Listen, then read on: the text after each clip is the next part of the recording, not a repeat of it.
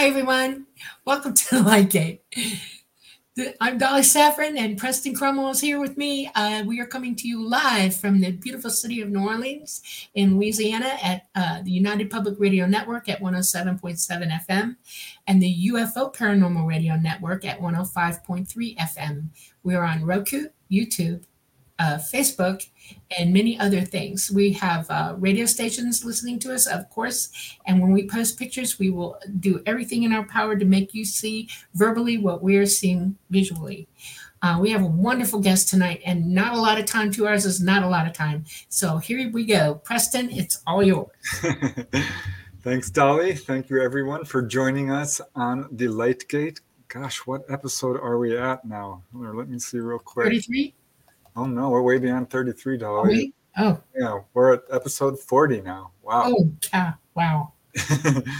Yeah, so we're booking right along. So yeah, thank you for joining us on episode 40 of The Light Gate. I am your host, Preston Dennett, author, researcher, and somewhat of an experiencer.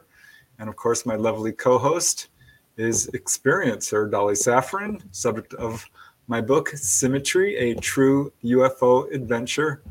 We're so excited you could all join us tonight for what promises to be a truly amazing show. I've been following our guest for quite a long time, and she has a lot of interesting stories and research to share tonight. But before we get to that, let me just say a quick hello to all of you, because it's because of you that we do this show. So who do we have here tonight? We have, hi, it's Alicia. So glad you could join us. And yes, this is going to be an amazing show. Doxy, hello. Brian Morgan, very cool. You guys joined us nice and early. Thank you so much. Real Badger, always nice to see you. And just a Gen X dirtbag. So glad you could join us. And I will admit that I am human, but I think in a past life, I may have been something else.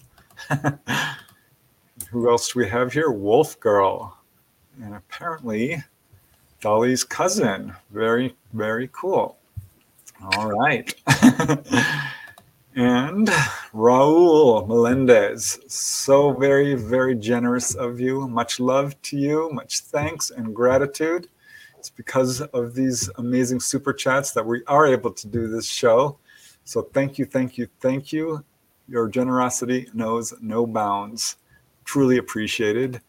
Lunar Dove, thanks for being here. And Octopus with no friends.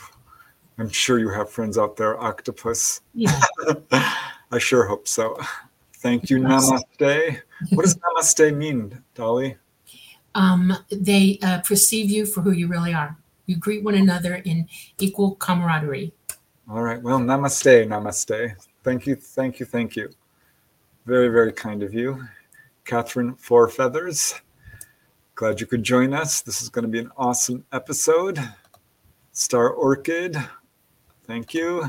And here is Louise saying hello all the way from New Jersey. Thank you for joining us. Oh my gosh, just a Gen X dirtbag baby. Thank you. You are so awesomely wonderful. Thank you. So kind and generous of you. Thank you, thank you, thank you. Wow. Mark's Shed Talk, all the way from a very wet Brisbane, Australia. Thank you for joining us all the way from down under. Very, very cool. Z Sun Dragon. Who else do we got here? Linda Catlett. I think I may have already put up Dawn Curtis. Did I? I don't remember. But hello, Dawn. And here, of course, is Chris. Hi, Chris. Fine. Thank you for being here. Very cool. Cheryl, Arizona. Easy. Ruth Kleiber. It's awesome to see all these familiar names. Pogo Joe. Hello. Kimberly Matthias. Hello, Wes H. And Fun Talks TV, who says, thank you for hosting this amazing podcast. It makes me really like Mondays. Hey, that's not an easy thing to do. So you are welcome and thank you.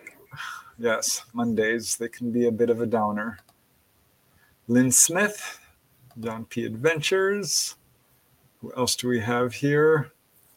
So many people. Goodness gracious. Susan Alloy. Hello, Susan. I hope you're doing wonderful. And Linda Catlett. Thanks for being here. And Shauna Lee. Oh, another super chat. Oh my gosh. Thank you. I'm so humbled and honored. Thank you so, so much, Shauna. It is very, very kind of you and makes all the difference in the world. It really does. It's just lovely to know you guys are out there and care so much about us because we love you. We really do. Hello, Lindsay Pinzer. And who else we have? John P. Adventures. Got quite a nice group in chat. So I'm excited to get this show on the road and introduce our guest because she is amazing. And tonight, I am super happy to welcome, here, let me put up the little ticker tape, Debbie Ziegelmeyer. And we're going to be talking about UFO waves and USOs and all kinds of interesting research that Debbie is currently doing. Debbie is a small business owner and scuba dive instructor from Imperial, Missouri, and she joined MUFON, the Mutual UFO Network, in 2000 and became a field investigator shortly after and has investigated over, wait for it, 900 MUFON sighting reports. That's a lot. Debbie currently holds several positions in MUFON, including Director of Missouri, Functional Director of Underwater Research and Recovery. She's really one of the top experts in USOs and is a member of the Business Board of Directors. And she, along with Tom Ferrario, formed the MUFON Dive Team in 2003 and is a member of the Tom Ferrario CPTR team, founded by Ted Phillips. Ted Phillips is, of course, super famous for investigating landing trace cases. Now, Debbie is also the author of a couple of books, including The Alien Colonization of Earth's Waterways, which is all about USOs, unidentified submersible objects, and is the co-author with Margie Kay of the book, The 50th Anniversary of the Ozarks, Missouri UFO Flap. I'm super interested in that. I hope we can get to that. Debbie has been a Roswell, New Mexico festival speaker and was a volunteer archaeologist on the 2002 and 2006 Roswell Skip site digs. And if you watch TV shows, you've probably seen her on TV.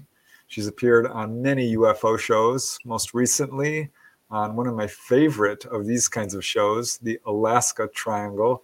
I love that show. It's very facts only, interviewing witnesses and getting firsthand cases. She's also been on several episodes of Roswell, The Final Verdict.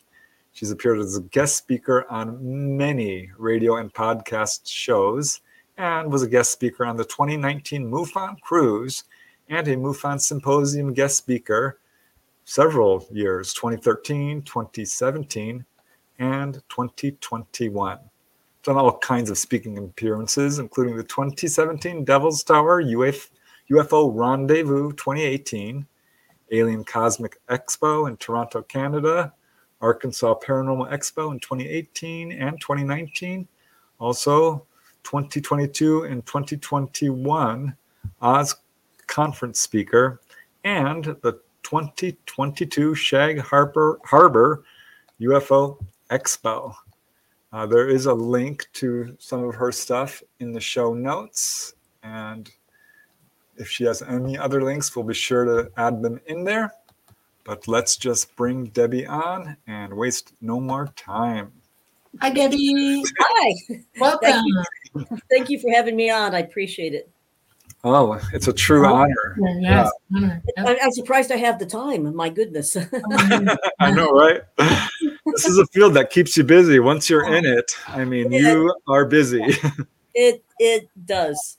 I mean, and just when you think that you've come near to solving a sighting, a final outcome, new information pops up and it just starts all over again. So it's a never ending, but Preston knows that, don't you? I do. Yep. There's a million rabbit holes. There's layers and layers to this. It's endlessly fascinating. It's constantly evolving. And boy, the field has been growing so fast.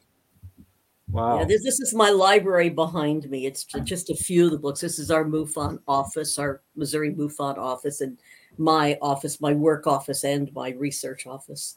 Yeah. And then down the hall, I have my war room that my team and I work in. It's just a table and maps all over the walls. And I have a little mini dive museum. And then just down the hallway from here is the MUFON lab, analytical lab. Nice. Wow. Yeah, this is serious stuff. It's funny. There are still skeptics out there and people who can make a joke of all of this, but it's 100% serious. All right. Well, as I kind of warned you before we got live, I always love to dive in to how this all begins for our guests. Like, I always imagine us as little kids running around and suddenly we realize like there's more going on than just us here on Earth. So how did it unfold for you? Did you have sightings? I mean, were you a believer? How did this all start for you? I tried to think about that. Seriously, how in the world?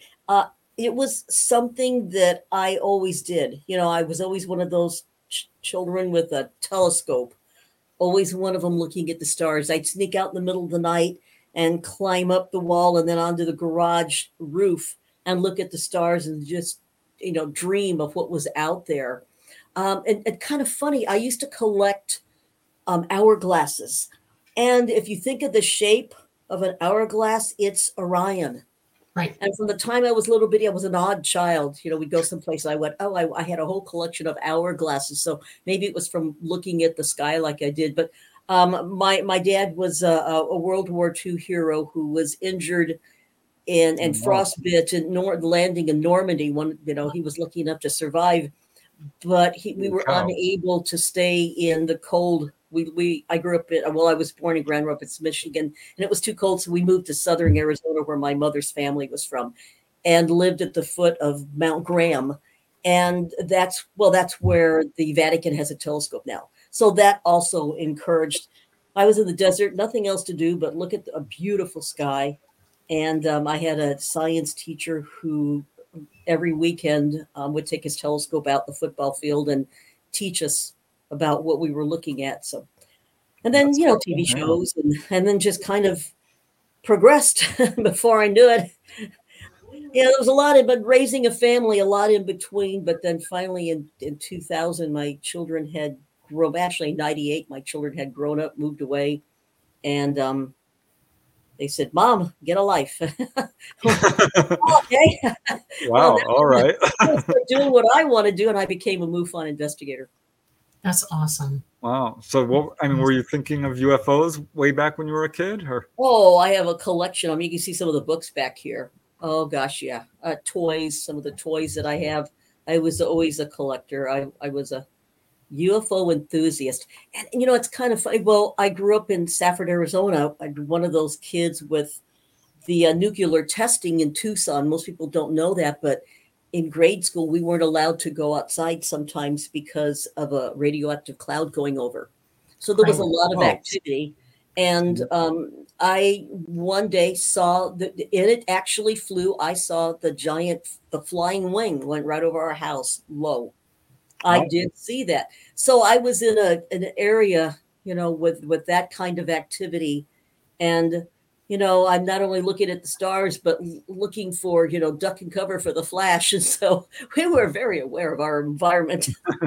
Were you in Arizona when the whole Travis Walton story broke? Yeah, that was, let's see, wait, that was 70. No, I was already here in Missouri. That was, I believe 75, or was it 78? 78? I think it's I was going to say 73. Maybe it is 75. Yeah. I know Travis. I can call him and ask him. I got his book right behind me here. Yeah. I have two or three books on the Travis case. All right. Well, so have you seen a UFO then? I mean, you saw a flying wing. Have you seen actual craft ever? Oh my gosh! You cannot investigate, which it's over. It's near 1,000 now for MUFON, and then if private investigations as well, over 1,000 investigations, and that having had seen something. I was going to say, yeah. Personally, Arnold, Missouri, when let's see, that was 19 would have been about 70. I think it was 1975. There was two silver metallic, like my fingernail, silver metallic spears right over the Kmart, up in the sky, stationary. The wind was blowing, my hair was whipping, and these two silver metallic spears, one on top of the other, broad daylight, 2:30 in the afternoon. Everybody saw it. Everybody was outside. They said it was weather balloons from Texas. I'm also right across the river from the January 5th, 2000 sighting from all the police departments, Carondelet and Dupo and all of that. Oh, wow. That right, just the year before, I had a sighting of a rectangle craft come right over the top of me. I've had some of my investigations. I've got some phenomenal video of some of the unknown things where I've gone on investigations with my Missouri team here and set up Skywatch and picked up things that cannot be explained. Oh, and then I even talk about the sighting. It's in my my book. I was on a cruise in 2006, Royal Caribbean, leaving St. Thomas, headed to St. Martin. Have a great picture of 3 UFOs, 2 of them hovering right over the water, and one kind of in the cloud, like it's either coming down or maybe it just come up and it was cloaking. Got it right through. It was an open area right over the railing of the ship. It reset my camera from January 26th to February 5th, I believe it was. So yes, I had a sighting off of a cruise ship. It was they were about the size of cars. Looked like, oh yeah, they looked like well, they were like saucer shape, gold color, like orangish color, glowing, and they were right over the water. They were kind of doing this. Yeah, the bob and the weave. Yep. And they were right over the water. I had been scuba diving in St. Martin. And so I was out on deck taking pictures. Everybody else was inside trying to get ready for dinner because I hadn't seen St. Martin because I was underwater. And so then I leave 20 minutes later, I see, here, I was in the right place, wrong time. I was underwater. Wow. I left the probably underwater from maybe 9:30 in the morning till about 3:30 because we got back at the ship about 4:30. And then at 20 after 6 p.m., I see UFOs out over the water. Got a great picture. But yeah, when you're out there enough, it's going to happen. You're going to see something. All right. So you joined MUFON. Was that something you've been planning to do for a while, or how did that come about? No, not really. I had heard about the meetings, and in the late 1990s, I was going to the meetings. My daughter was an athlete, so I spent most of my time from the time she was 3 until she retired, taking her to practices and going to competitions, and not soccer, but literally like a soccer mom type. So I didn't have time for that. And then my son and I would collect baseball cards. I didn't have a lot of time to myself. So when I did, I started going to MUFON meetings, and I went to there was a conference, a symposium here in the St. Louis area in 2000. And I went and immediately joined.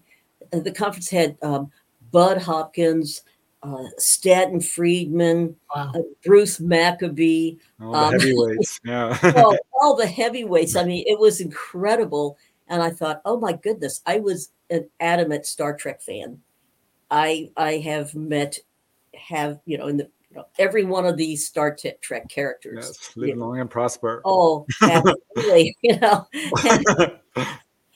And so every conference, and when I went to that one, I thought, what am I doing? This is the real deal. I've always been curious about the real deal, and what am I doing? Traveling all over, at the Star Trek groupie when I can be going to UFO conferences and finding out the truth. And so when I joined, I was asked, why are you joining MUFON? And I said, because I want to know the truth. I'm almost sorry I asked. Wow.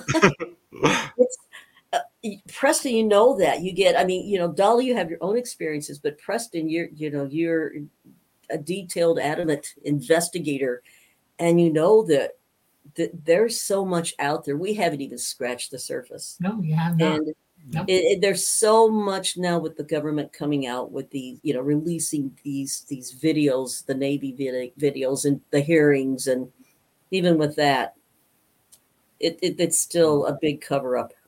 We have a long way to go, but at least they're admitting there might be something there.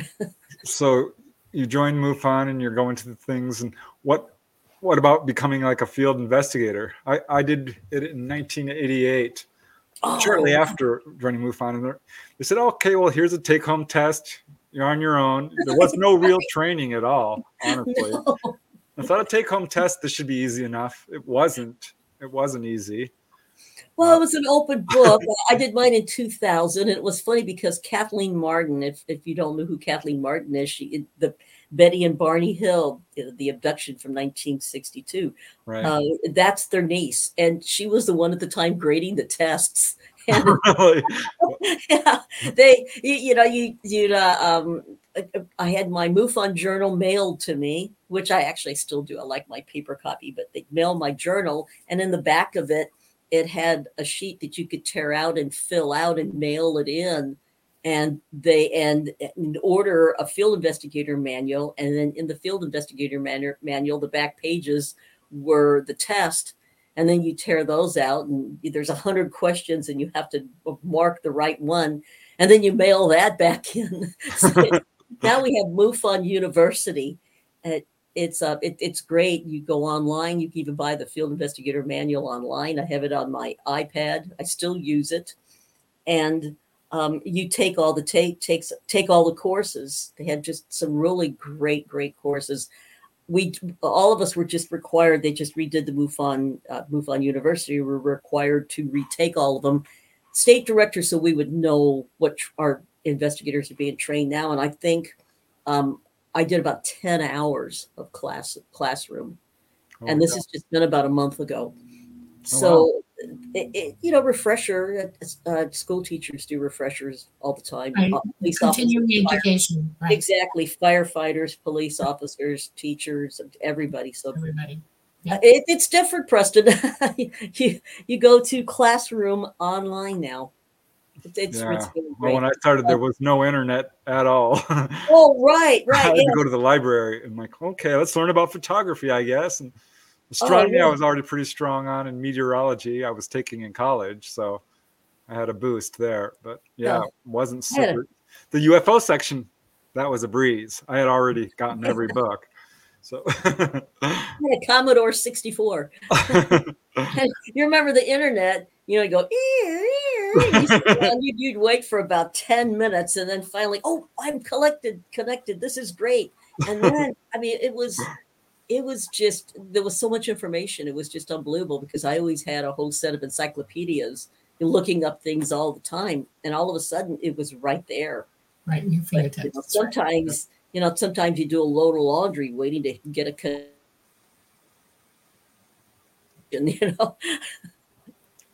Oh, you're breaking up just a little bit. There you are. Yeah. You froze for a second. Yeah. But you're back. All right. So I remember investigating my first cases for MUFON and how absolutely thrilling and unbelievable it was. I felt a little bit of the imposter syndrome because I'm going in, but there's really, even today, there's not a lot of people doing this.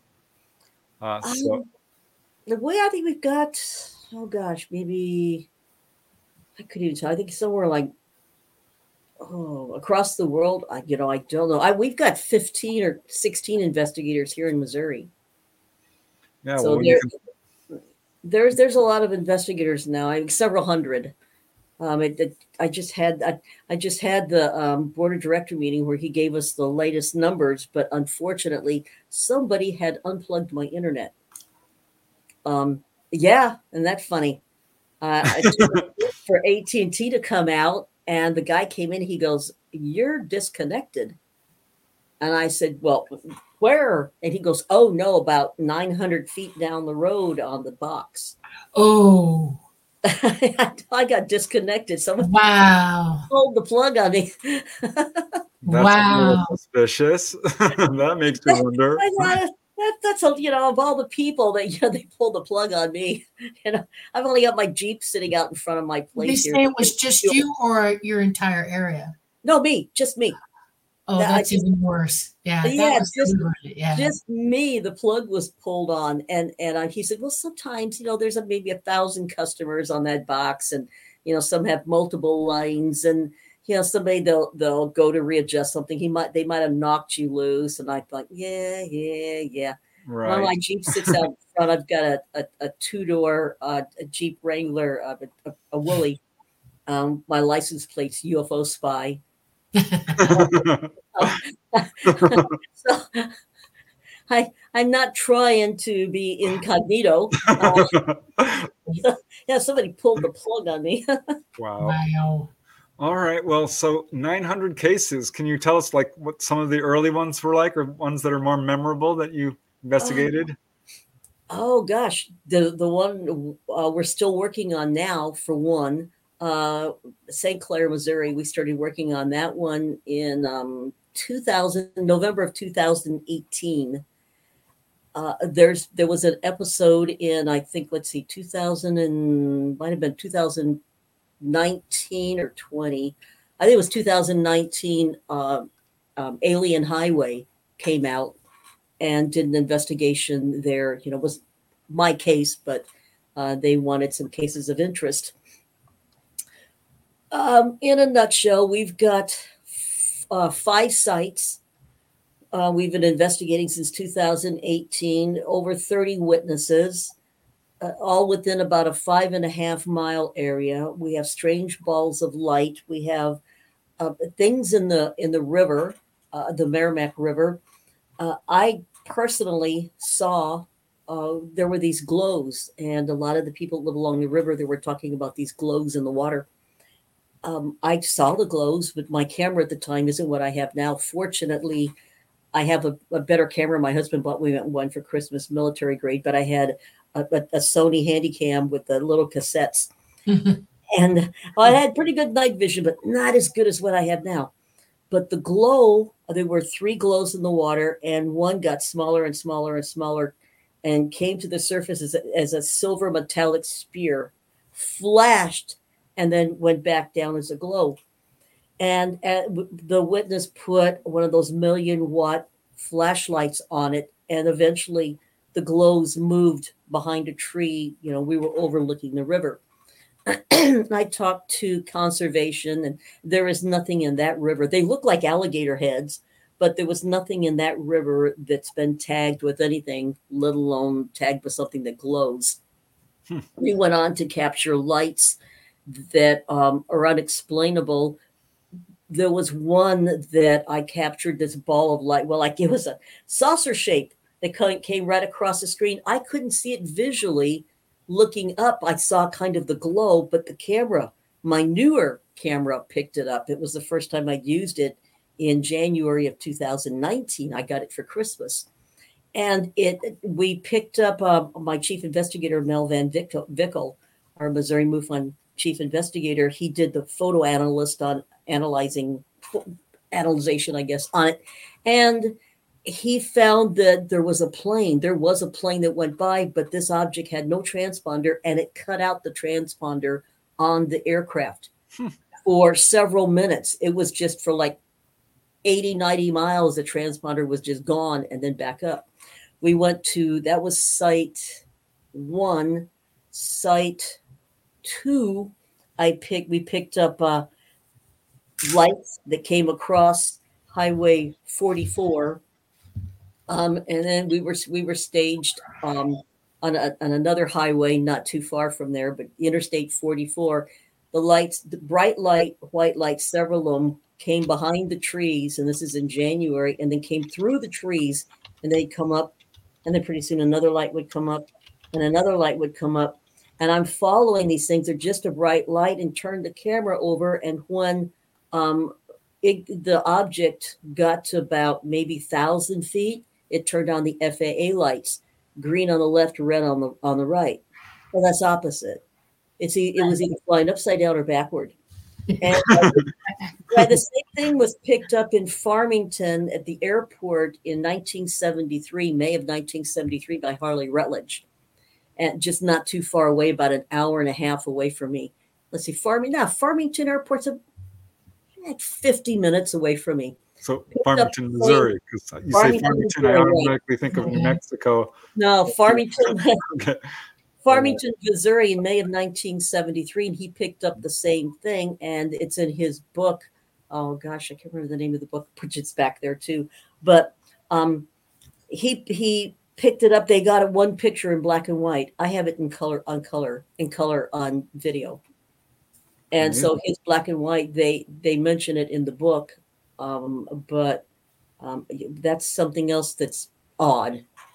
Whatever this was, that it was small enough to come through the trees where the leaves had fallen off, take air, go off in the distance, and then turn on FAA lights for what? For who? To fool us? Put them on the wrong side. That's one interesting case. I had a child abduction case. I mean, that was kind of sad. That was in 2007 that I worked on. Cow mutilations. I've worked on 8 cow mutilations in this area. Really? Wow. This is where Linda Moulton Howe started, was in Missouri.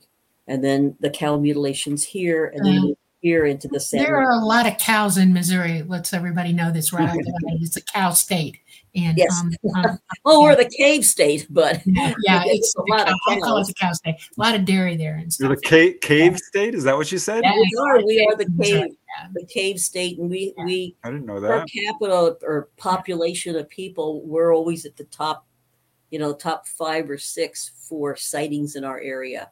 Yeah. And we've been trying to figure out why. We're the cave state. We have 3 major rivers. A lot of what's going on is going on over the rivers. Yeah. We've recently had a couple police officers the separate sightings that over by the Jefferson Barracks Bridge, Mississippi River going into Illinois, had a sighting of Tic Tacs. And these are police officers. When was this? Oh, let's see. It would have been about, the first one would have been maybe 6-8 months ago, and then maybe the other one a few months before that. How many military installations do you have surrounding you there? 35 miles from me into Illinois is Scott Air Force Base, and they do the in-air fuel. They refuel in air. Right. And so we have had that oh gosh, what do they call that? The Doomsday plane has been all over the top of us, and everybody say, like the big white one, right? Well, they're no markings on it. The people are picking it up on flight radar. Flight radar 24. They go, why is the Doomsday plane over us? They're refueling. It's got Air Force Base. Right. It never lands. That's right. It never lands. Yeah. And then in Liberty, about 3 hours. That's let's see, east. 3 hours west of me in Liberty is Whiteman Air Force Base. Right. And that's the 509th from Roswell. How many hard cases of sightings have you had in the last 2 years? In the last 2 years. In the last 2 years, have your case sightings gone down a bit for actual? Recently, they've shot way down in the last month. Yeah. Noticeably down, and that's nationwide. Right, exactly. We're not exactly sure why. Yeah, it's been like that now for about a year, though. You've had some real lows that come up a little bit, it'll go drop out again, because up in the northern part of the United States, Washington and those areas, Oregon, they noticed it over a year ago, 2 years ago, that they're dropping in cases like crazy. And this just goes to what I've been trying to tell everybody, is the fact that what you see now has nothing to do with ET. It's all military. All of it. You brought up to me before about a rectangular craft. I've told Preston about this 2 years in a row already. He's known about it for some time, and it's because it is ours, not theirs. The triangle crafts are ours, not theirs. There's some serious, if you see flat black mat craft, it's not theirs, it's ours. And this is complicating the whole field, because You know what I mean? The drones too. Right, exactly. Those drones like they had. It was at the China Olympics. Yeah. Well, all those drones up there making all the patterns. We get also you have to watch the skydivers. Yeah. Because you have those flight teams that drop at night with the flares. Oh, Yeah. that was an interesting one though. We had a sighting. It was a father. Let's see. It was a Father's Day of 2022. So Mhm. it's just been a year. Father's Day of 2022. Okay. We at the airport just down the road. There were skydivers, and they took pictures. The family from the ground has pictures of the skydivers. The skydiver, the pilot. There were two instructors, and then two people tethered to them, and they all saw this white disc above them. They were at, I think they said 8,000 feet. This was at 9,000 feet. Okay. And after a while, it just like moved off toward St. Louis Airport and then came back a couple hours later. And if you've seen, let's see, that's a Skinwalker Ranch when they fire off those rockets. Yeah. And they said, there's something up there. There's this white spear up there. Same thing.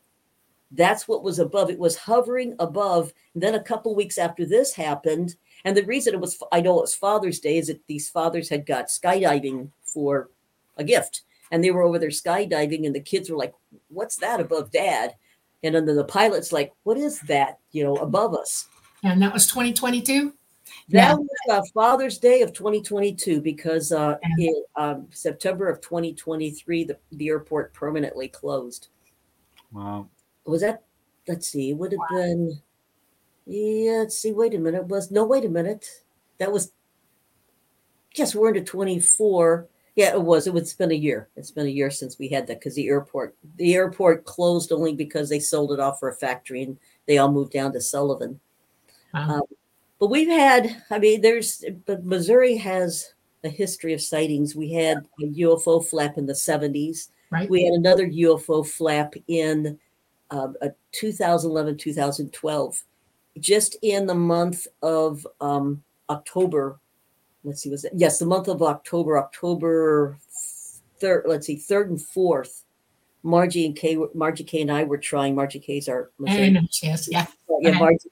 She and I had, it was over 100 in those 2 days sightings. Yeah. It was just, we were narrowing it down. There was a flight club that was training to fly over the Kansas City Chiefs. Yay, go Chiefs. Go Chiefs. They're going to the Super Bowl. They just had a game yesterday. But it was over their stadium, and they were going to do some kind of a flyover. We figured out that one. There was a traffic accident on Highway 70, and people were just sitting there for 30 minutes or so, and a large craft went right over the top of them, hovered for a while, went over the water tower. A lot of people saw it. It was just incredible, the sightings that we had coming in. They went on all the way until the end of October, and then there was a satellite on Heavens Above, and Heavens Above had this one satellite that said unknown. And so at the time, I called our director of investigations at the time, and I said, what would you think that would be? And he says, I have some sources. And he said that what that is a Russian spy satellite. And he said, they've changed their course.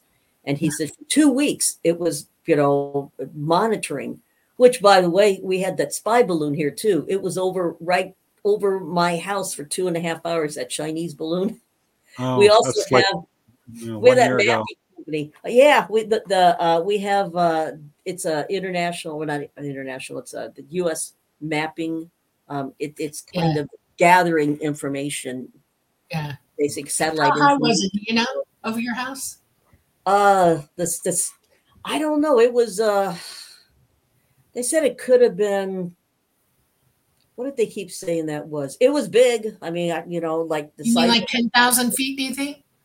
5,000, 10,000? Probably a little lower, maybe that or a little bit lower. And it stayed hovering for 2.5 hours. And this mapping, we call it the mapping company out here, but it's a information for government information facility.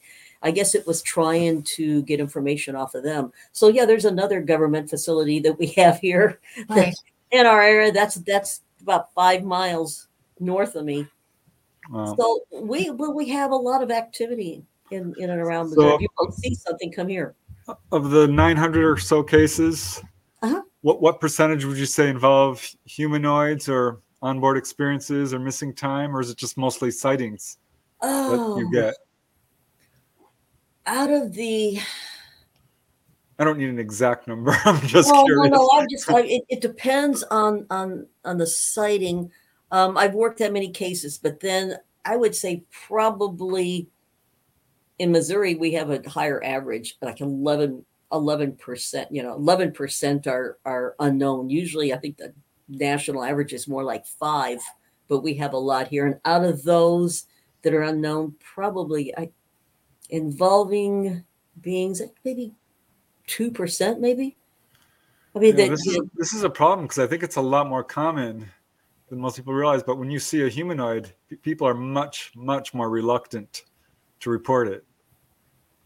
not only that, but they may not even remember. And it depends on the sighting. And the only way you find anything like that out is if you have multiple witnesses. Somebody can say, I saw this craft and it went over, and then this happened and that happened. And, and then you're like, wow, okay, that's pretty cool. And then if you have 5 or 6 other people that have the same thing, somebody's going to remember something. And then you start interviewing them, and then you jog a little bit of memory, and they go, well, I didn't want to say anything, but you don't tell them anything ahead of time. You'll say, you're not the only one that saw this. So, you're not crazy. So go on ahead and tell me what you saw. And we had one where the lady had a craft and it was hovering over her house. And they didn't go outside and look at it right away because they were watching the finale of a TV show, that the series they'd been watching, she and her husband. And when they did go out, she's got it on her security camera. She comes running out of the house and she looks off in the distance, and this light comes down, this green light. Well, we know that was a meteor. But Right. when she came out, it was like a fireball. And that was reported. But before she came out, this big ball of light goes from her house and it goes right across the screen. Then she comes running out, and then she sees the fireball. And we thought, well, now wait a minute. It's like 11:30 at night. So a flight radar, this just happened a couple months ago. Flight, and just a little bit south of me, flight radar picked up a plane, but it was in Illinois, and it wasn't near around that time. We know about the fireball. There was only one. What was this other light, and why was it so low and so bright? I mean, it was like double the size of what Jupiter looks like in the sky, and just went right across. And that was interesting. And I mean, what do you tell people? So that one, we asked if they had missing time. She had not. But the problem with missing time is if it's missing, you don't know. You don't know it's missing. Right. Sometimes it takes time to go to you. You want to know why people have missing time for real? Think about it. When you go on board a craft, it's electromagnetic radiation that you're going through. And people will tell you that any sort of electromagnetic resonance hitting your brain pan will disrupt your thinking and recolonize your brain a little bit and make you forget things. The easiest example for that is people who have MRIs and they're in the tube for a long time will come out and have a memory problem for a few days. They can't remember what they did the day before. That day, they barely remember being in the tube. And it's because you're being derasked. Your brain is energy, and it has its own frequencies and its own way of using electromagnetic energy that you resonate anyway. You create it as well.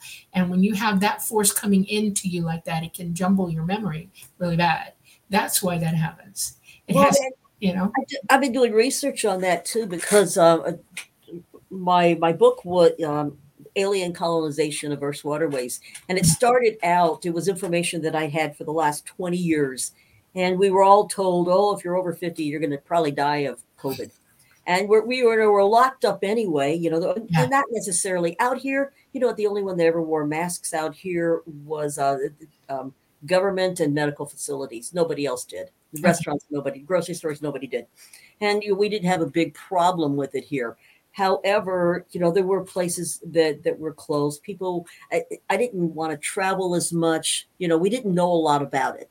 And so I decided to take this 20 years of information I had gathered up and write a book. And I was about a month into it. Scared me. I mean, I thought, oh, wow, I was going to write a little book, my first book, just get all this together. So my 20 years of life wouldn't have been wasted.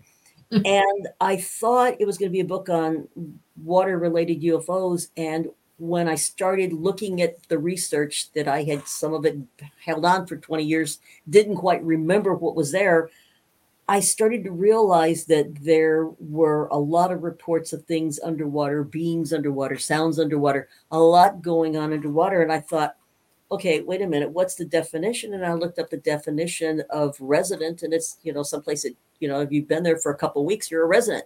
I thought, oh, some of these, they're not so much visitors, they're colonists.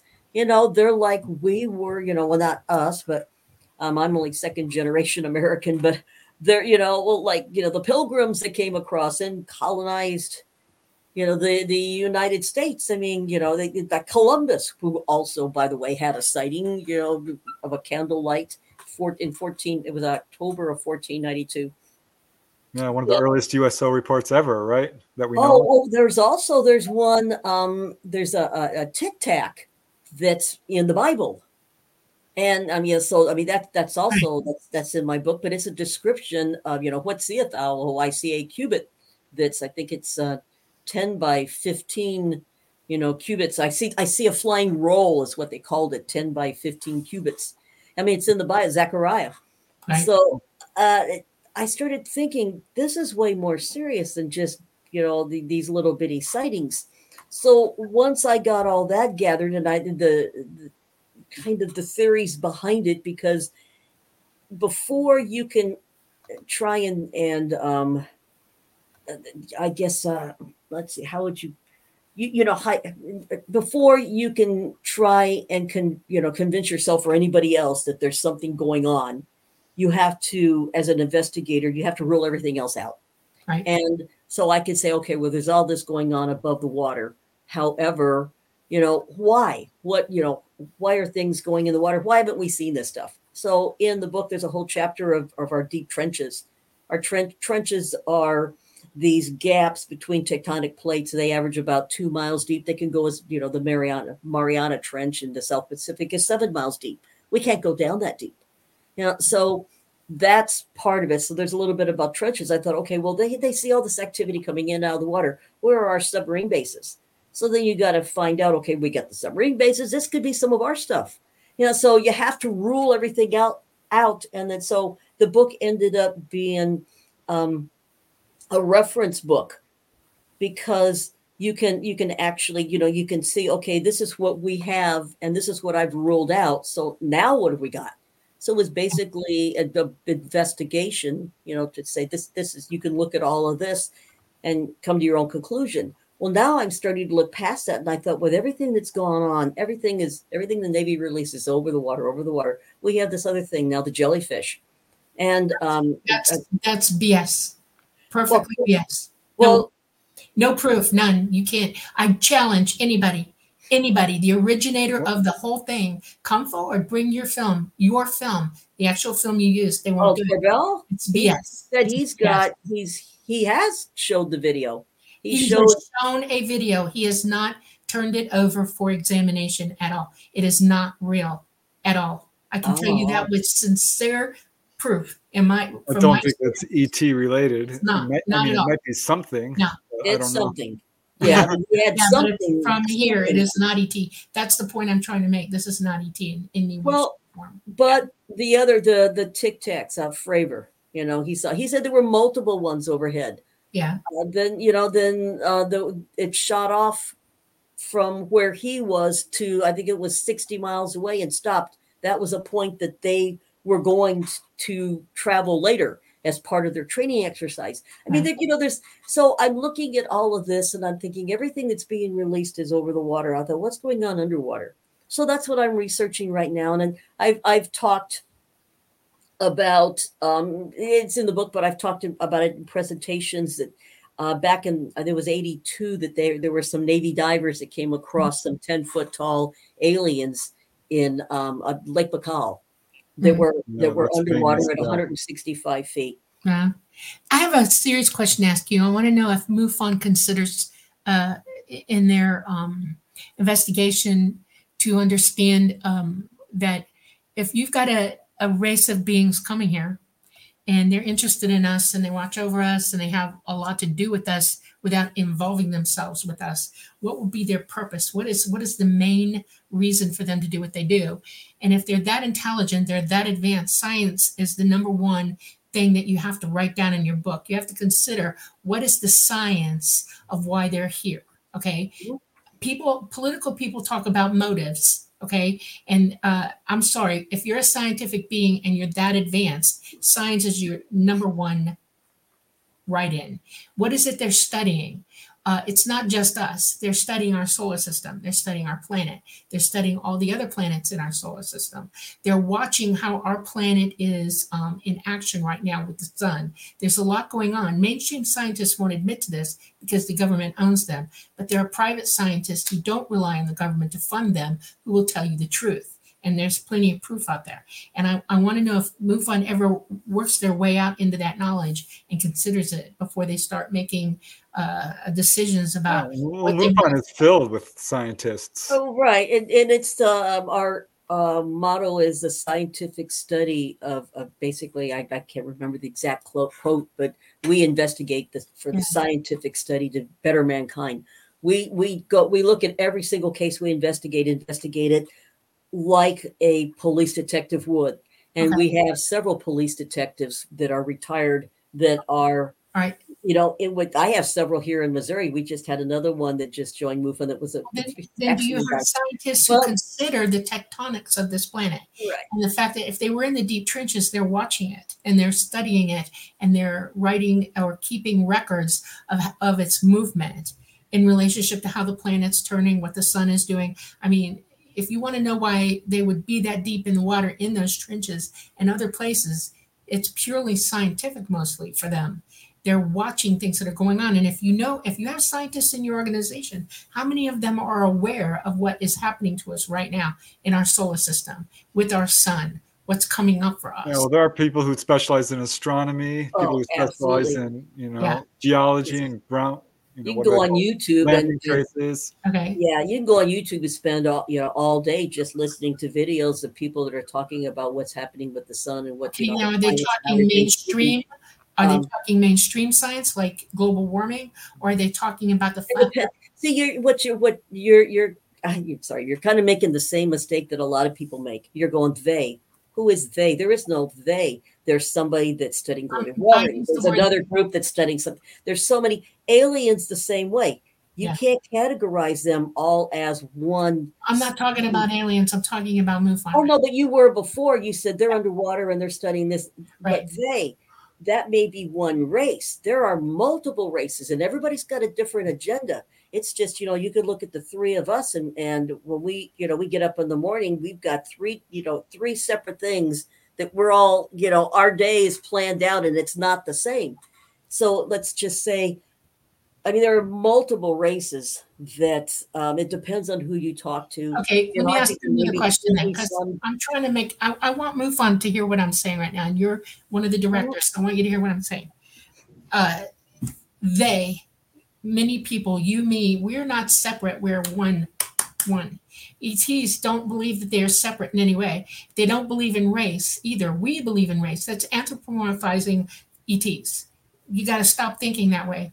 These are beings from all over this universe who consider themselves one, and they work together in communion with one another, in consensus with one another, and they all know what everybody else is doing, and they agree on what they're doing. We're a small planet in a system, in a galaxy, in a universe, and there are not different races coming here to study us. They all know who we are. They all know what's going on here. They are in consensus together to hopefully guide us, which we're not accepting help from. Our governments are responsible for that. This is all geopolitical stuff. And I wonder if you all consider that ever, if it hits y'all in the brain pan, that it's not a race. There is no race. We are not different races. We're human.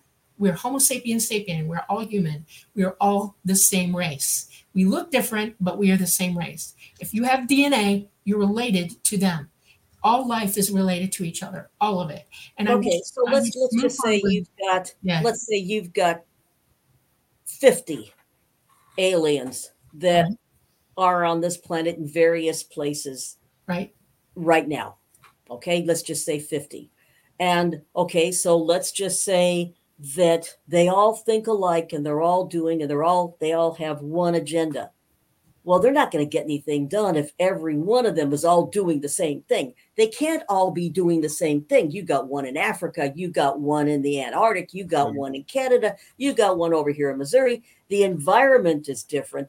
The people, the language is different. The culture is different. We may be all one race, but we are just a little bit different. And so their agenda has to be a little bit There's no different. doubt they have multiple They have to agendas. adapt. Yeah. And so so you can't just say they're here for this. We have to take a quick station ID.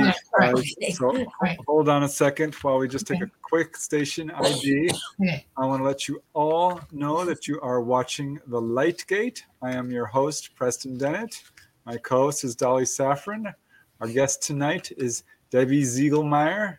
She's written a couple of really interesting books. The Alien Colonization of Earth's Waterways, which you can see right here.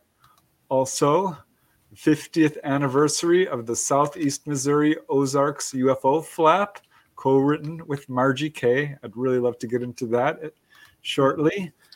But I just want to let you know that we are streaming live on United Public Radio Network at 107.7 FM from the beautiful city of New Orleans in Louisiana. Also the UFO Paranormal Radio Network at 105.3 FM.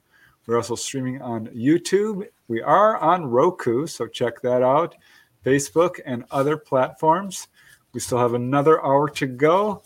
I'm putting little stars next to your questions, so I will absolutely get to them and keep them coming because we love interacting with all you guys in chat. And now we are ready to go back to what we were just talking about. But I do want to get into this book at some point. Okay, I only got one more thing to say, and then I'm going to be quiet. This one. ETs are highly advanced beings. They're billions of years in advance of us, billions.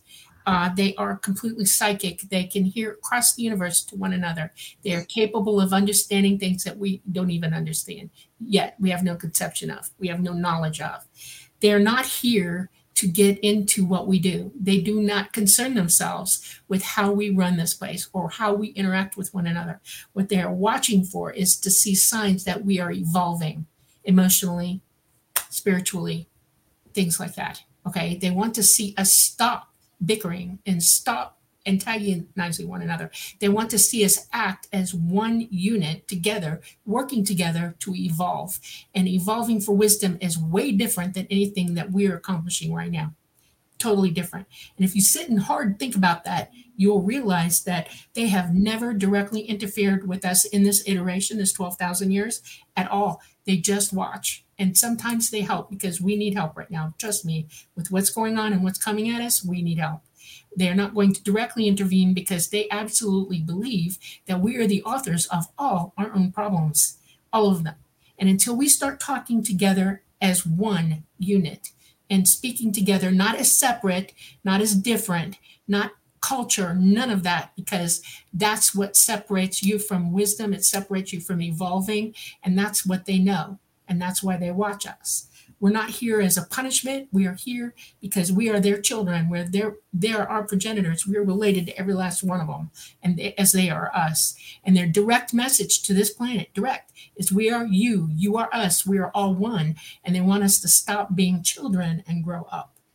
And we have to stop looking at this situation from our point of view. We need to start seeing them from their point of view.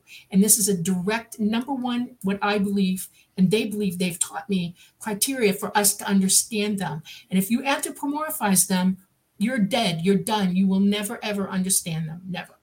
And that's why I was hoping MUFON would start adopting some of these understanding systems to see what's going on. Because we're running around ragtagging each other, saying this sighting, that sighting, that sighting, this sighting, and we're not adding anything up. We're not putting two and two together, and we're not seeing what's really going on around us, because we are rabbits in a cage or rats in a cage with another form of government all around us, pushing us to go in their direction, not ours. Yeah, that's part of the problem with this field is the government cover-up.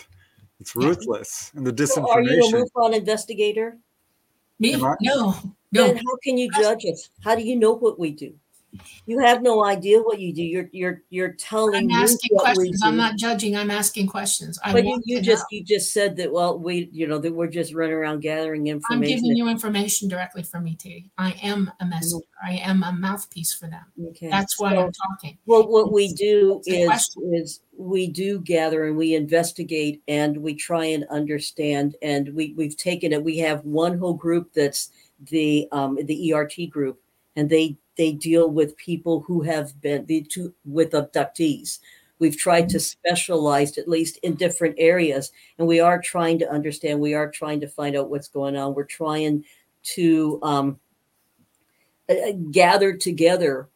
That's why we have Project Aquarius. Project Aquarius is NICAP and KUFOS, Peter Davenport's site. And several. We've taken all of our cases over the years, and we're putting it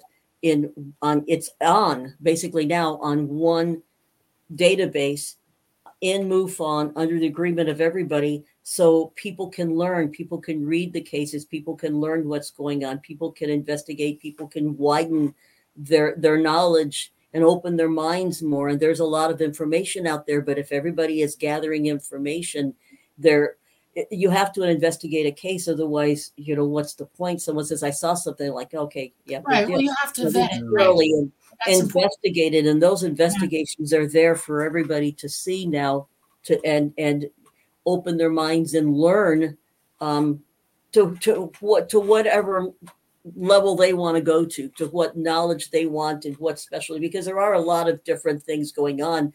I mean, there's crop circles and there's abductions and there's water sightings and there's just so many different things, and it is all related. But unfortunately, our minds can't handle all of that, and so we try and we don't have consensus of understanding yet. Right. We try and we specialize in one certain thing. I specialize in water. I have our group, the Midwest. A lot of the state directors from MUFON state directors in the Midwest, we get together every Thursday night, just ourselves, and we discuss things and the different specialties, and we try and open each other's minds to what's going on. And do you all ever try to, because all your I don't call them abductees, I call them contactees. All your contactees are sending messages to you all as well. I know this. And the top of the heap has got to be that they want you to use your abilities. They want you to clean up the planet, clean up your body so that you can use your abilities to make contact with them, personal contact. Have you all thought about having resourcing with each other and trying to build a group that actually works on contact that way? You practice using your abilities, get together in groups and make contact. And Margie K does. Margie K has an experiencer group. She does remote viewing. She does that type of thing. It's not my specialty is water. And I don't try and overlap into something that someone else has been trained in since they were a child. And Margie K is very well trained in that. I'm not part of the ERT group because I'm the director of underwater research and recovery. So we have different directors that have specialties in different types of things. I do know about cow mutilations, but I'm not an expert in that, even though I have investigated 8 of them. And so I know, what's a cow mutilation and what somebody has tried to fake as one, or, what is something that's out of the ordinary. So I guess to answer your question, yes, there are people that are doing that. No, I'm not involved in that. I'm the director of underwater research and recovery. Okay. And that's one of the MUFON strengths is that we have so many people who are doing different areas of research. And they're specializing in that. and then we take all of it, and the information is there. But what was my dad used to say, jack of all trades, master of none. Right. And I think so. What we're trying to do is that we're all trying to specialize, and then we can take, if I can specialize in water and try and gather as much information as I can, and then you have someone that specializes and knows how to deal and interact and understands, because maybe they are an abductee, that's where they need to be. And then we get together at the MUFON symposiums, and a lot of us, sometimes we just, like I said, we meet on Thursdays, and we all share the information that we know, and we help to enlighten each other. What is MUFON's actual belief statement about this whole situation? Do they feel like they have the ability to state unequivocally that there are intelligences that are coming here, that there are ETs, that this is a real phenomenon? Do they is that in their mission statement, I guess is what you would call it? We study the the scientific study of I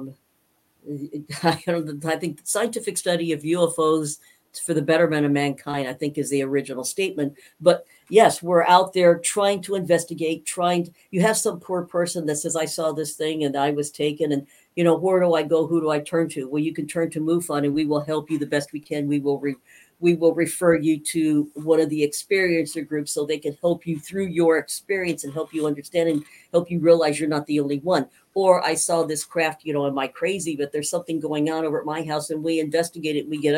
We investigate the whole thing the best we can. We share the information. We're trying to get the information out there and try and enlighten people. And we're a place that you can go to if you have some kind of a sighting or some kind of an experience, rather than just say, you're crazy, there's nothing going on. We're trying to get the word out there that this is something that's been hid by our governments.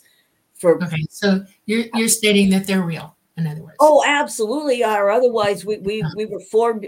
Actually, MUFON was founded here in Missouri, April of 1969. Whole lot of us have wasted a whole lot of time of our lives. I've been in this over 20 years. I wouldn't have been in this 20 years if I didn't absolutely believe there is something going on, way more than we know and way more than we can understand. See, I would like to disclosure. Yeah, see, I would like to hear somebody make this statement. You don't need the government to tell you. MUFON's one of those organizations that have been around forever, and they have disclosure. They know the truth. And instead of everybody relying on the government to tell them this is real, there's plenty real out there. MUFON is one of those organizations that can supply that information. It's kind of the MUFON symposium, and I think it's let's see, what is the date on that? I wrote it down here somewhere. The 11th through 14th. I'm a speaker there. I'll be talking about water, but you go to MUFON, the MUFON conference in Dallas. Go to all these different, look up your UFO conferences and go there. Go to your MUFON meetings. Go to your, it doesn't even have to be a MUFON meeting. Go to your area paranormal phenomenon meeting and be enlightened. Buy books. Go on YouTube. Enlighten yourself. Look, don't just sit and watch a sitcom on TV that is doing nothing for you. Get out there and gather the knowledge and find out what's going on. That's right. And that's what we're trying to do with our organization. And I spent a whole lot of time doing this, and we're all volunteers. So we have to believe in this pretty thoroughly because we're volunteers. We don't get paid. Right. That's right. I spent a whole lot of time and definitely swimming upstream because the government, as good as they are, there is a cover-up. I think it's demonstrable. It's unbelievable. So this is a huge problem with making research progress in any real way.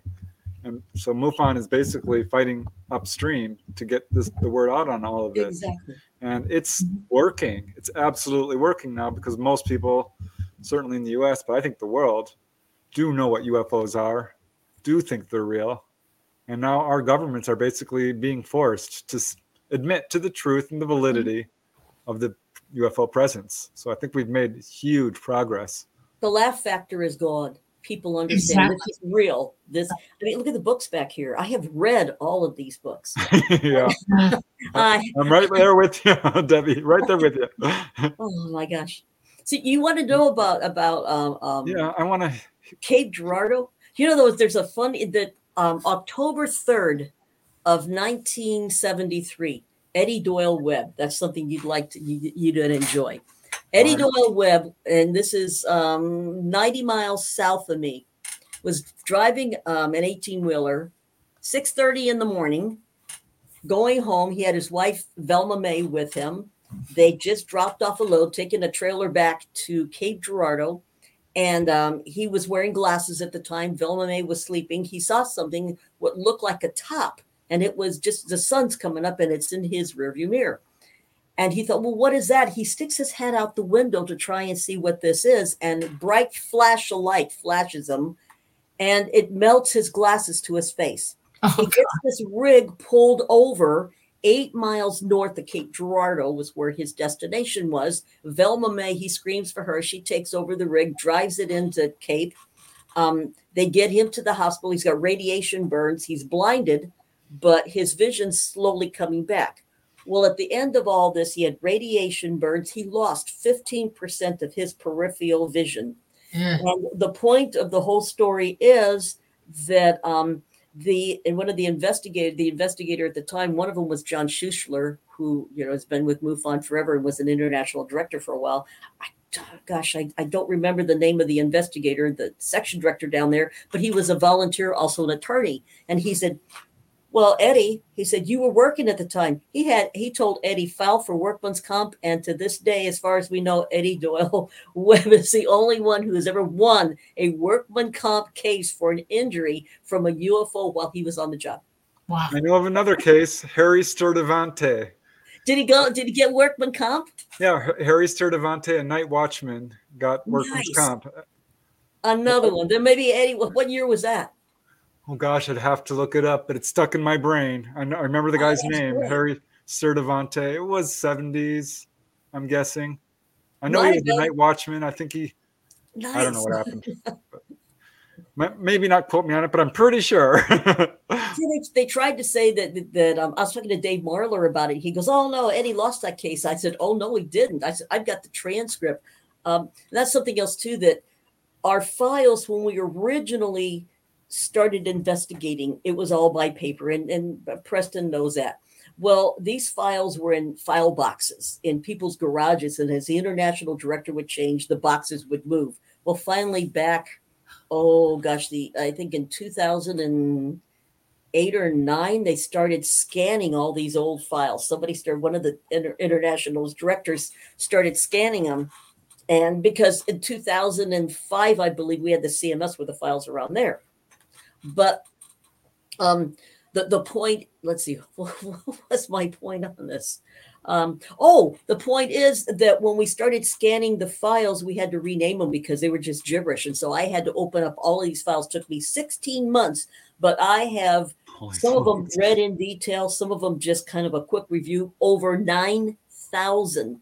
They were called the Pandora files. And I read good reason, huh? 9. That took me 16 months. I would go through, read it through, and say, okay, is this a CE 1, 2, or 3? Is an FB a flyby or an MA a maneuver? Was anybody abducted? Does this have to do with water, radiation, military involved? And I had to rename them. So I have seen MUFON's 9,000 oldest files. Plus, you can go on the MUFON website, and there's a whole bunch more there. So I have seen, heard, just about, you would think, seen and heard just about everything, but I'm going to tell you what, I've been on cases and I'll go, well, that's a first. I haven't seen that. I haven't heard that.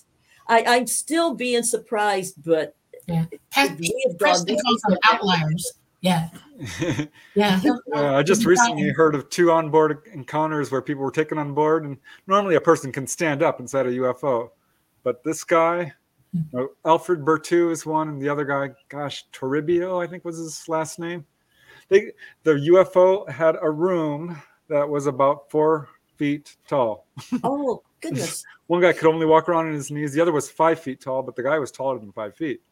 So he's stooping around. I'd never heard that before. I got 2 in a row.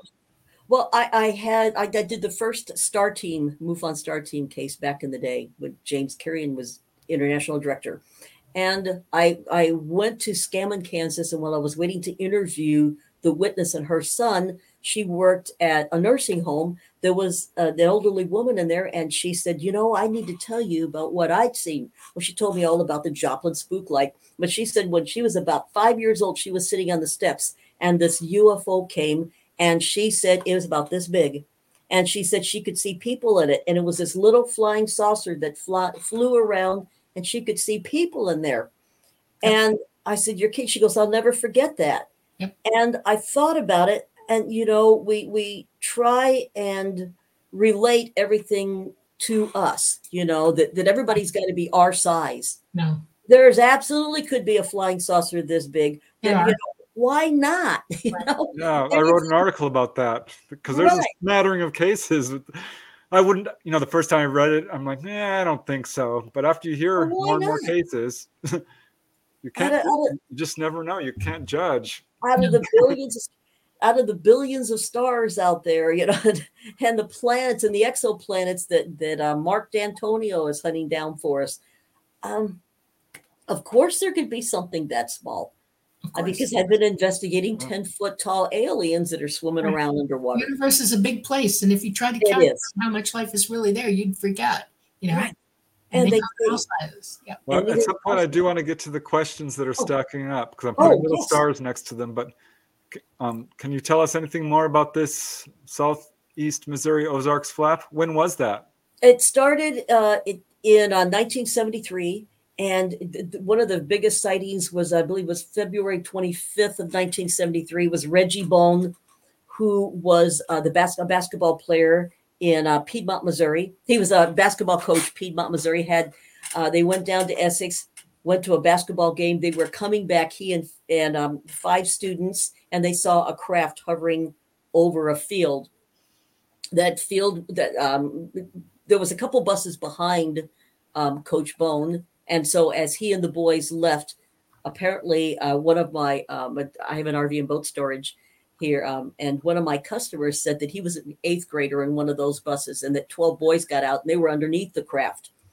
Edith Boatwright in Mill Springs saw a craft at 10 o'clock at night. They had seen this at 8:30 in the evening, but that's what started the UFO flap. Over 200 people filed reports that evening of seeing this strange craft. And from there, it went to where there was so much going on in the area, in Piedmont area at the time, that Harley Rutledge, who was a professor at Southeast Missouri State in Cape Girardeau, was given grant money for 2 weeks with his team to go down. And he picked a couple other professors and some 3 students. And they found that the very first day they videotaped lights that, and they took equipment. I mean, they got cameras and telescopes and everything you could think of. That the very first night they set up, they taped something unexplained. His grant went all the way to 1980. It was extended. So much went on. They called that the UFO flap. It was the 50th anniversary last year. I guess it would have been, because it all went on all through 1973 into 1978, the majority. But that was the 50th anniversary, and they had a great big parade and a festival. And this year, I believe it's what is that? I wrote it down here. It is August 5th through 8th. April 5th through 8th. I think the 5th and the 6th and the 7th, they're going to have another great big festival in Piedmont, Missouri, because the total eclipse of the sun is going to be right over Piedmont, Missouri. Nice. And so they're going to have an eclipse festival. They're going to have another UFO festival. It was great. As we left, they had a parade in April 20th. And the festival in 2023 was April 21st and 22nd. And on the Friday night, they had a light parade at 8 o'clock at night. Then we all went to the drive-in movie theater where they had sightings. Wow. Back in the 70s. Wait. Oh, somebody would. I wrote a book about that, Debbie. I know. I have it right back there. Somebody would yell, "Turn off the projector." They're back, and they would turn off the projector and watch the UFOs over the drive-in movie theater. So we all went over there and watched first Close Encounters, and then Paul was on next. They had police officers driving around with inflated aliens in the back seat of their cars with handcuffs. Everything was decorated, but It's a great time. They've got a park that they're going to have their UFO park. This is Piedmont, Missouri, and the big festival. And the town got so excited about it that it went through Missouri legislation. And in August of 2023, Piedmont, Missouri was officially named the UFO capital of the state of Missouri. Wow. Nice. So that book has all the original copies of the original newspaper articles, like Eddie Doyle Webb and everything else that went on. That they had a jail, and Hynek was down there. It's just, there's so much went on that's why the book is tall, so you can actually read the newspaper articles. That a lot of them I received courtesy of. Thank you very much, Dave Marler. Gave me copies of them, and he said, Debbie, you still live there, someday you have to write a book. And I thought, well, the best time, Margie and I wrote the first half and she wrote the second half, and her sightings are more in the 50s, and then also more current sightings that happened. But this is all southern Missouri. This is all my stomping ground out here. Well, it's an appropriate place for a UFO flap. Missouri being, of course, the show me state. I know. I was just thinking that's impressive. It's the open-minded state, not the show me state. That's incredible. We are the show me state, the cave state. We're still trying. We have the New Madrid fault, which is probably going to have a problem long before the San Andreas. Did you find any relation to UFO sightings over cave systems? Yes.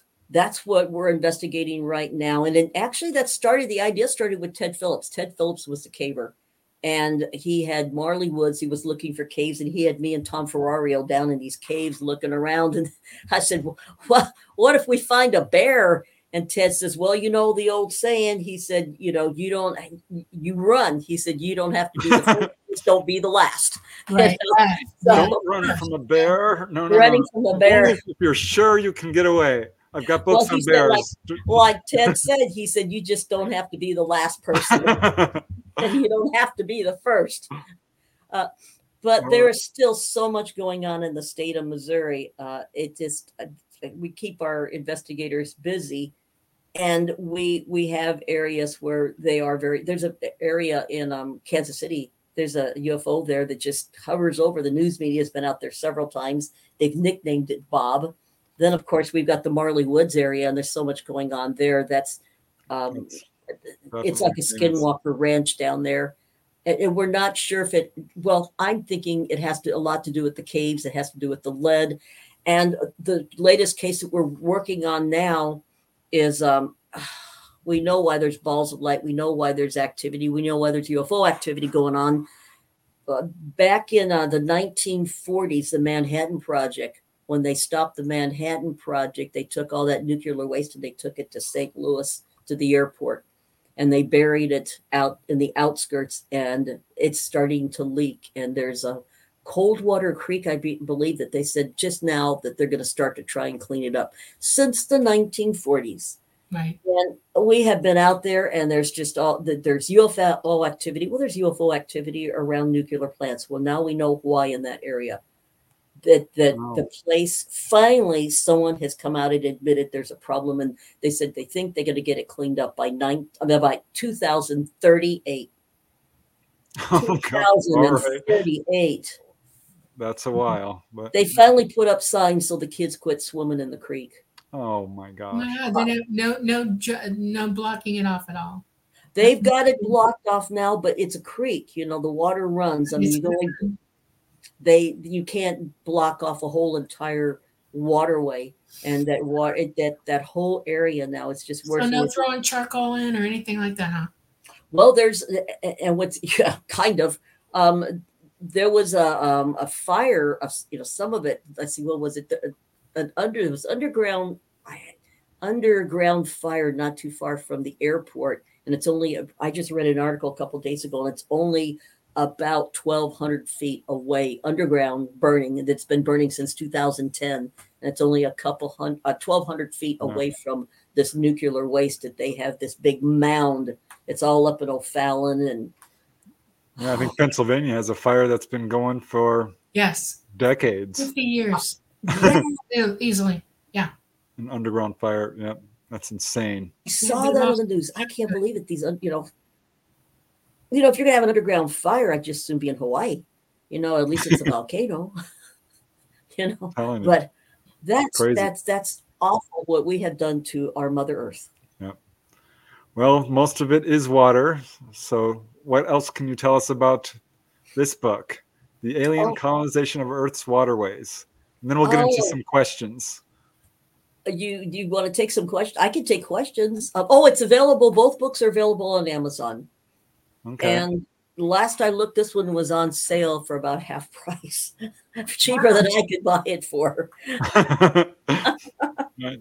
All right. Well, let's get into some questions because people have been very patient. There's not a whole lot of questions, but this is the first one we got that I've put a star next to. And this is from Octopus with No Friends. And he says, Preston, I have a question that's incredibly related to this guest.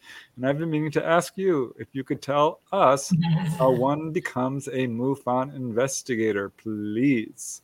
Oh, okay. I had two people just do that this week. Okay, what you do is go on MUFON.com, and at the top, you can scroll up at the top and it'll say join. And then there's another section, it'll say become an investigator, and explain it there.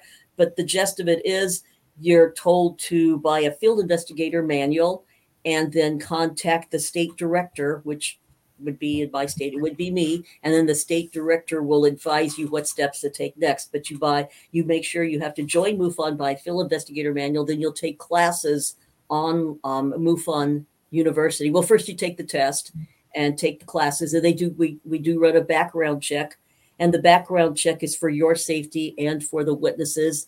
The reason for the background check is you want to make sure that if we never go alone, we go everywhere in pairs, and you want to make sure that the person that you're being paired up with has had a background check run on them, and it's for your safety and for the safety of the witness as well. We want to make sure we know who's out there. So that's kind of it. And if all that's really confusing, you can go on MUFON.com, look up chapter, get the contact information for your state, and contact that state director, and they'll tell you the same thing I just told you. Yeah, I would definitely recommend it. It's super interesting and it's also very important. This field is crying for more research and investigation. So, yeah, take a chance. It's fun and it's Yep. super interesting. Oh, I've had a great time. Yeah, 23 years. and if you can provide any specialization in terms of your field of knowledge, that's always helpful because there are people who are, do geology and they study that aspect, or perhaps how UFOs might operate, or whatever field of science you can bring to it is always a plus. But even Absolutely. if you're just a general investigator, still go for it. Yeah. And you're not just sent out your own. You're sent. You're trained, and there's field investigator 1, 2, and level 1, level 2, level 3, and then from there you go to star team investigator, and then eventually you become a leader, which is a section director or a chief investigator or assistant state director or state director. So I just started out going to the conference, and I went, "This sounds cool." And and here I am. I'm on the board of directors. Very So interesting. All right. So here is another question, which relates to what you were talking about much earlier in the show, Debbie. And this is from Lunar Dove. You were talking about having taken a bunch of videos, and she's asking, are your videos posted anywhere where people can view them? no, that the videos were shown at the MUFON Symposium last year as one of the top 10 cases. But at this point, no, because it's still, and that's why I didn't tell exact location. It's still an investigation, an ongoing investigation. And the last thing we want is like Roswell, where the people Contamination. locally Yeah. there, they announced where it was, and the local the PR person wanted to run a biking trail across the debris field. Right. Yeah, I mean that's still an ongoing investigation. I was out there last April of 23 with Don Schmidt and his team. I mean, there's still things out there, evidence to be gathered and knowledge to be gained. So all of these sites are like a crime scene or an archaeology site. You don't want them Right. contaminated. All right, I'm going to pop up another. This is more of a statement than a question, but I'm certainly interested in your thoughts on this, which is my labs versus, well, I don't really call them abductions either. Onboard experiences, I think, is a much more neutral term because some people don't feel like it's a negative experience for them. But my labs being military abductions, which I think do take place. I mean, that's my opinion based on my own research. I'm wondering if you've run across that or what your opinions or research shows on that. Yeah, that's what I'm investigating right now. I'm doing research on, let me put it that way. And some of them, yes. What I do is I go online and I look and try and find as much as I can on a certain area where there's people that somebody has been taken and they've reported that. And then the people that have written books, and a lot of times the books are a transcript of a regression. And I buy the books. I just got 2 more books today. And from there, it's when you read the transcripts, it's not uncommon to have somebody say, well, I saw somebody in a military uniform. And they said they almost, they looked human and they were military. Yes, I think in some cases, absolutely. I think so. I think maybe in some cases, maybe not, but yes.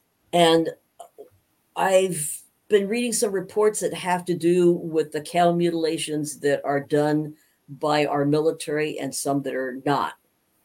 So I think, yes, I think that's the reason why there is never going to be full disclosure, because I think not necessarily our military, because some of the reports I read were from the UK, some of the reports were from Brazil, some of the reports were from Mexico. There are governments out there worldwide that are covering things up. And secret governments, whatever you want to call them. Absolutely secret government projects, and we're never going to know everything. But I'm proud to know as much as I know now, because I never would have expected that they would even have a hearing or an office at the Pentagon. You got to be careful what they say too, because they're not it's not evidence that's actually being brought to them. They say they're going into skiffs and disclosing things, whistleblowers, whatever. But the way they've worded everything is the government is not actually saying it. The whistleblowers are. They're letting them be the mouthpiece. They're still in full deniability about it. And you have to really listen to everything they say. Plausible deniability is their second name, and, their way of speaking to people. And you have to really, really hear what they're up and about, Absolutely. And they use a lot of their meetings as a way of gaining funding for special funds that they want to have. And they use this now as a tool to get what they want. Oh, absolutely. Somebody even brought that up. I think it was Brush, that congressman that said that.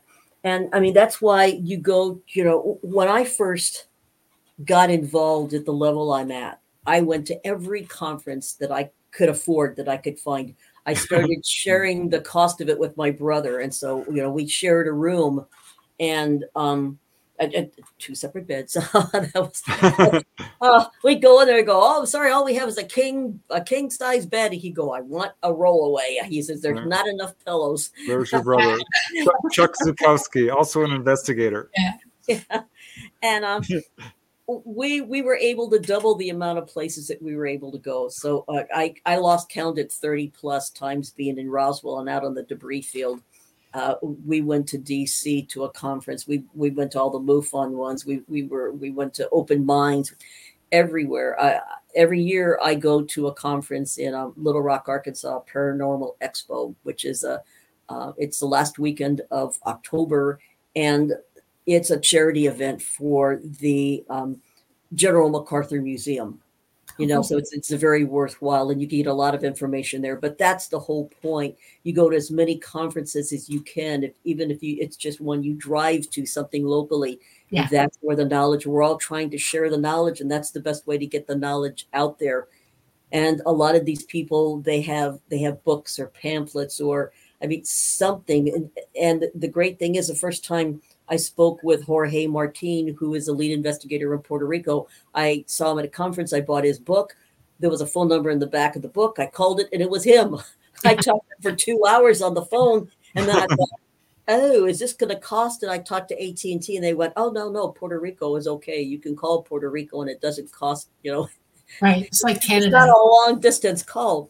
Right. But like Chris Stiles, who has investigated Shag Harbor, and this man he's a lot of these people have one project, and that man knows more about Shag Harbor than anybody else. He actually had the newspapers. He saw the commotion, everything going on back when he was a kid. It was all over the Yeah. news what's going on. Uh, Don Schmidt. If you want to know something about Roswell, Don Schmidt is the person. He's got so many books out. He's been doing this since the 70s or 80s, like late 70s, 80s.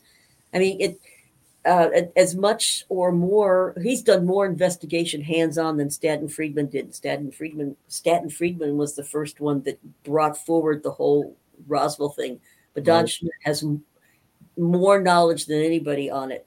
And you have to get to and they're a good time to, get to these conferences and you meet and talk to other people that have experienced things, that are trying to investigate it on their own. They had something happen and you all get together and you're like, you become a family. I was just going to say that.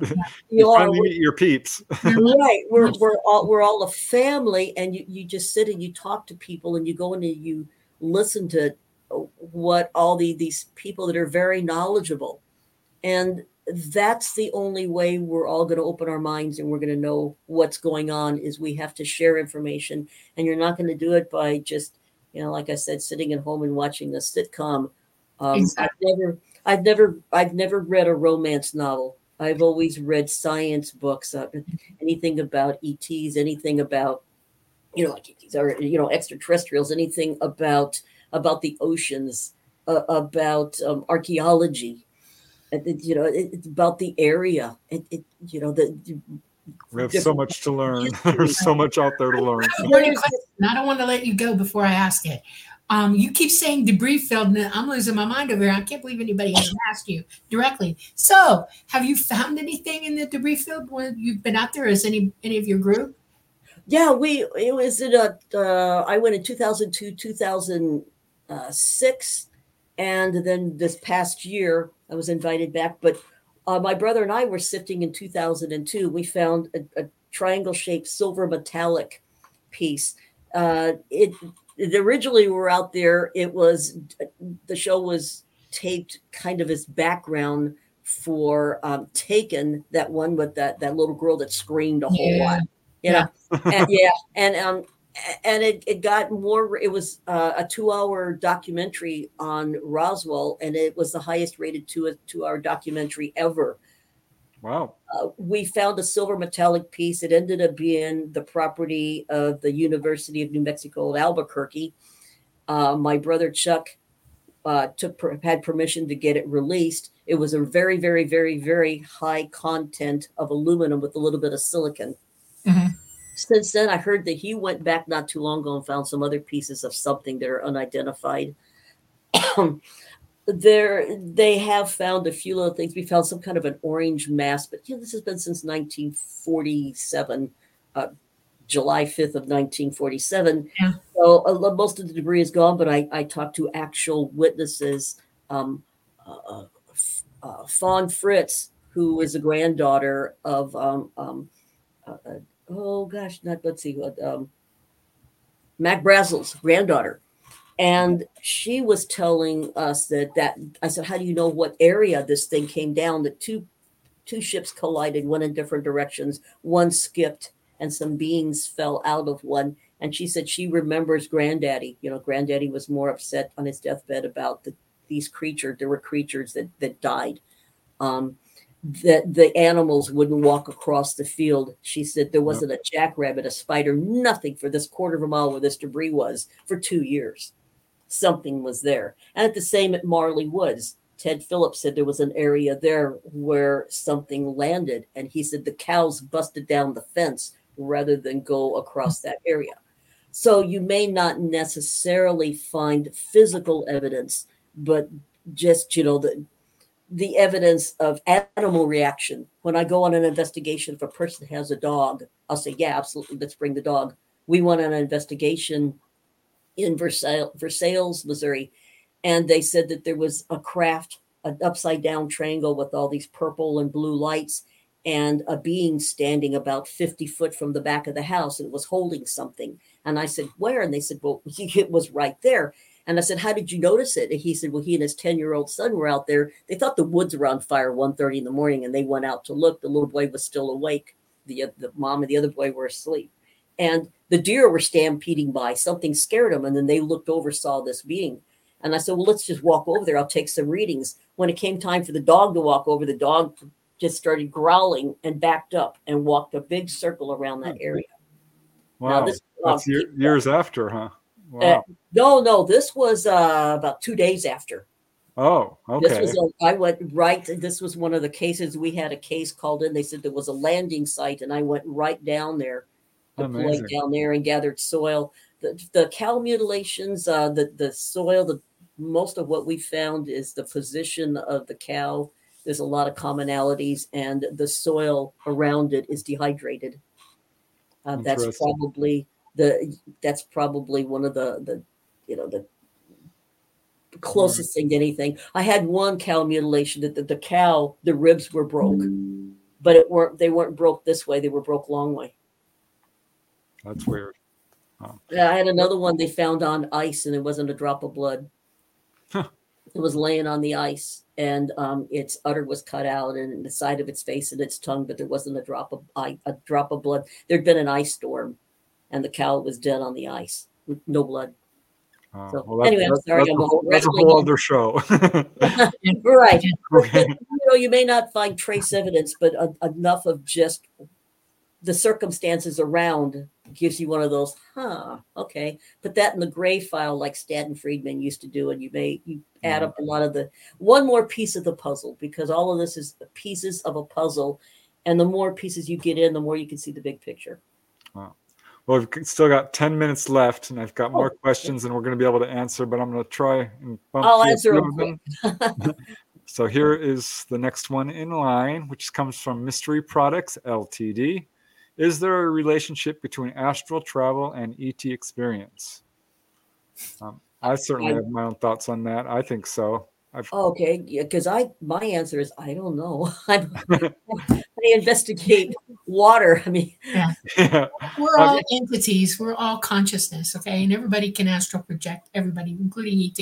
And if you're astral projecting and you happen to come across an ET, that would not surprise me at all. Okay, we're all together in the soup here in this universe, especially, and people who are consciously astral projecting are seeing things that are a little weird to them, and seeing an ET, another worlder, is not an uncommon experience among them. Even Preston's had that experience, and we're all together. We're all one, and when we leave our bodies, we all go back to source, including them. They're all part of us, and so you can see ET if you have the ability to astral project at will. That means you're awake. You're becoming more and more psychic every day. You're using your abilities, and ET may try to contact you psychically at that point. That's a connection also. So, okay, cool. Yeah, I learned something. I've concentrated most of my research on people who've had onboard experiences, and I do hear that quite a bit. So moving on to the next question, because we are running out of time so fast. This one is from Allison Carr, and she's asking you, Debbie, what is your most wild case? Like Bigfoot or reptilian or anything like that? My most wild case. MUFO doesn't investigate Bigfoot. Reptilian, thank you very much. I haven't had the chance to run into one of them. I heard they're nasty beings. Probably, I would say probably the one that I'm working on now, the one with the strange lights and the unexplained. We have unexplained things in the water, and there was actually a sign of Bigfoot. There's branches bent over. It's at the area between that and Marley Woods, and so those two right there would be probably the ones where it's multiple things going on in one little area and ongoing for several years. All right. And she's asking another question. Have you heard anything new about the beings in Lake Baikal? No. And that I've been looking around trying to find that. I haven't heard any more. I found a report that they had back, I think it was 82, that they had stopped diving. Once they, if you didn't know anything about Lake Baikal, they were Navy divers, 7 Navy divers went down 165 feet, came across 4 alien beings that were 10 foot tall with these helmets on, went back up. Their the government or their superiors told them to go back down, try and catch one. They threw a net over, found them again at 165 feet, tried to throw a net over one of them. Alien put its hand straight out. All 7 immediately went to the surface. Let's see, 3 died the moment they hit the surface from decompression. The other 4 survived. They had 2 decompression chambers. One was broke. They put all 4 of them in the other one, and only one survived. That's kind of the quick story to this. The thought of 165 feet, anybody that's a scuba diver, you do not go to the surface immediately. No, it takes time. Couple 3 hours, depending Yeah. on how long you've been down that deep. Or you're dead. That's right. Right.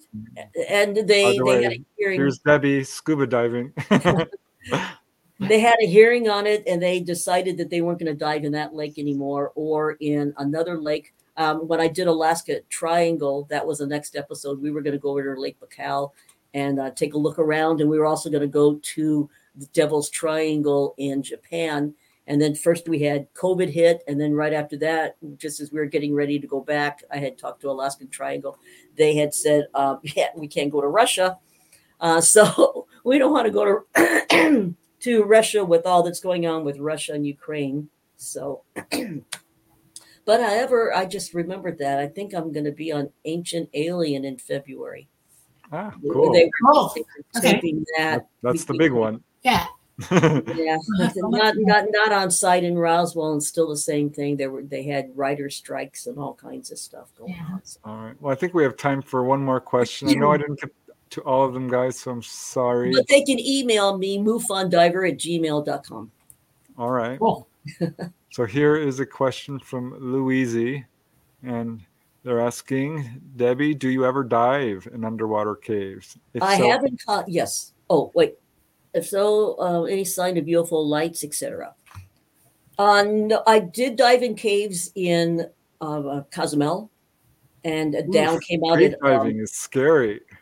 Yeah, we had a guide, and it was called Punta Sur. It's a Devil's Throat. Right. And we went down and came out in a cavern, and then came out at about 130 plus feet deep, and then had to come up in levels. And so, yeah, that. They got caverns in the water in Florida too. You should check them out. I've done cave diving. I'm not an instructor in cave diving. You're not going to see anything in there. It's pretty dark, but it's just fun to say I've done it. But as far as the lights underwater, no. Well, the lights, yeah, I do night diving, and then you can see that out. I think it's algae or bioluminescence. Yes, bioluminescence. Yeah, and I've seen that at night. You take your hand and you can go like this and move the water around. But as far as lights, no. But I did see those alien craft, 2006 off of a Royal Caribbean ship, and that's in the book. And did you put the picture? Yeah, the picture's in there. Oh, good. Okay. Very cool. So these are the 2 books, everyone. Check them out. The Alien Colonization of Earth's Waterways, a reference guide to UFO, USO, water-related activity. And, of course, this one, the 50th anniversary of the Southeast Missouri Ozarks UFO flap. So we still have one more minute for you to tout anything else you want people to hear about, and then we have to close the show. Oh, okay. You really can't see the picture very well, but that's the picture in the book. And if you look real close, you can see something. Yes, I can. Okay. I like it. That's a good one. Nice. A color picture. Very cool. I know. And I got one good. Yay. Most people say I saw a UFO, and I didn't get a picture. I did. Let's see. It's Piedmont. Try and make your way to Piedmont, April 5th through 8th for that big festival. And of course, I think I'm speaking in Roswell, at the festival, the 4th of July festival. I haven't heard back from Don Schmidt. I'll be speaking in Dallas at the MUFON Symposium, the 11th through 14th. And then also Margie Kay has the X Conference. That's October 11th through 13th in Springfield, Missouri. And then I'll be speaking at the Little Rock Paranormal Expo, October 25th through 27th. And so any of those places, if you want to hear more about water sightings, I'll be talking about it there, or the books are for sale on Amazon. Or you can email me at mufondiver@gmail.com. And you can ask all your questions, and I'll be happy to answer them. Well, thanks so much for coming on the show. It's been awesome. Absolutely. We enjoyed it, and we'd love to have you come back and unpack some more. That would be awesome. Thank you for asking me on. I really enjoyed it. It's been very interesting and knowledgeable for me as well. Thank you. Oh, and I also want to give a huge shout out to all of you people who donated these wonderful super chats. It means more than you know. Thank you, thank you, thank you. You guys are beyond generous, and I really, truly appreciate it. So thank you so much, all of you. Absolutely. You are awesome. Okay, so we've been watching the Light Gate, and we've been coming to you live from the beautiful city of New Orleans in Louisiana at the United Public Radio Network at 107.7 FM and the UFO Paranormal Radio Network at 105.3. Y'all have a great, great week, and we will see you next Monday. We got another guest coming on, another experiencer and paranormal researcher, and I am so excited about that. And thank you again. Thank you for having me. Okay. Bye, everyone.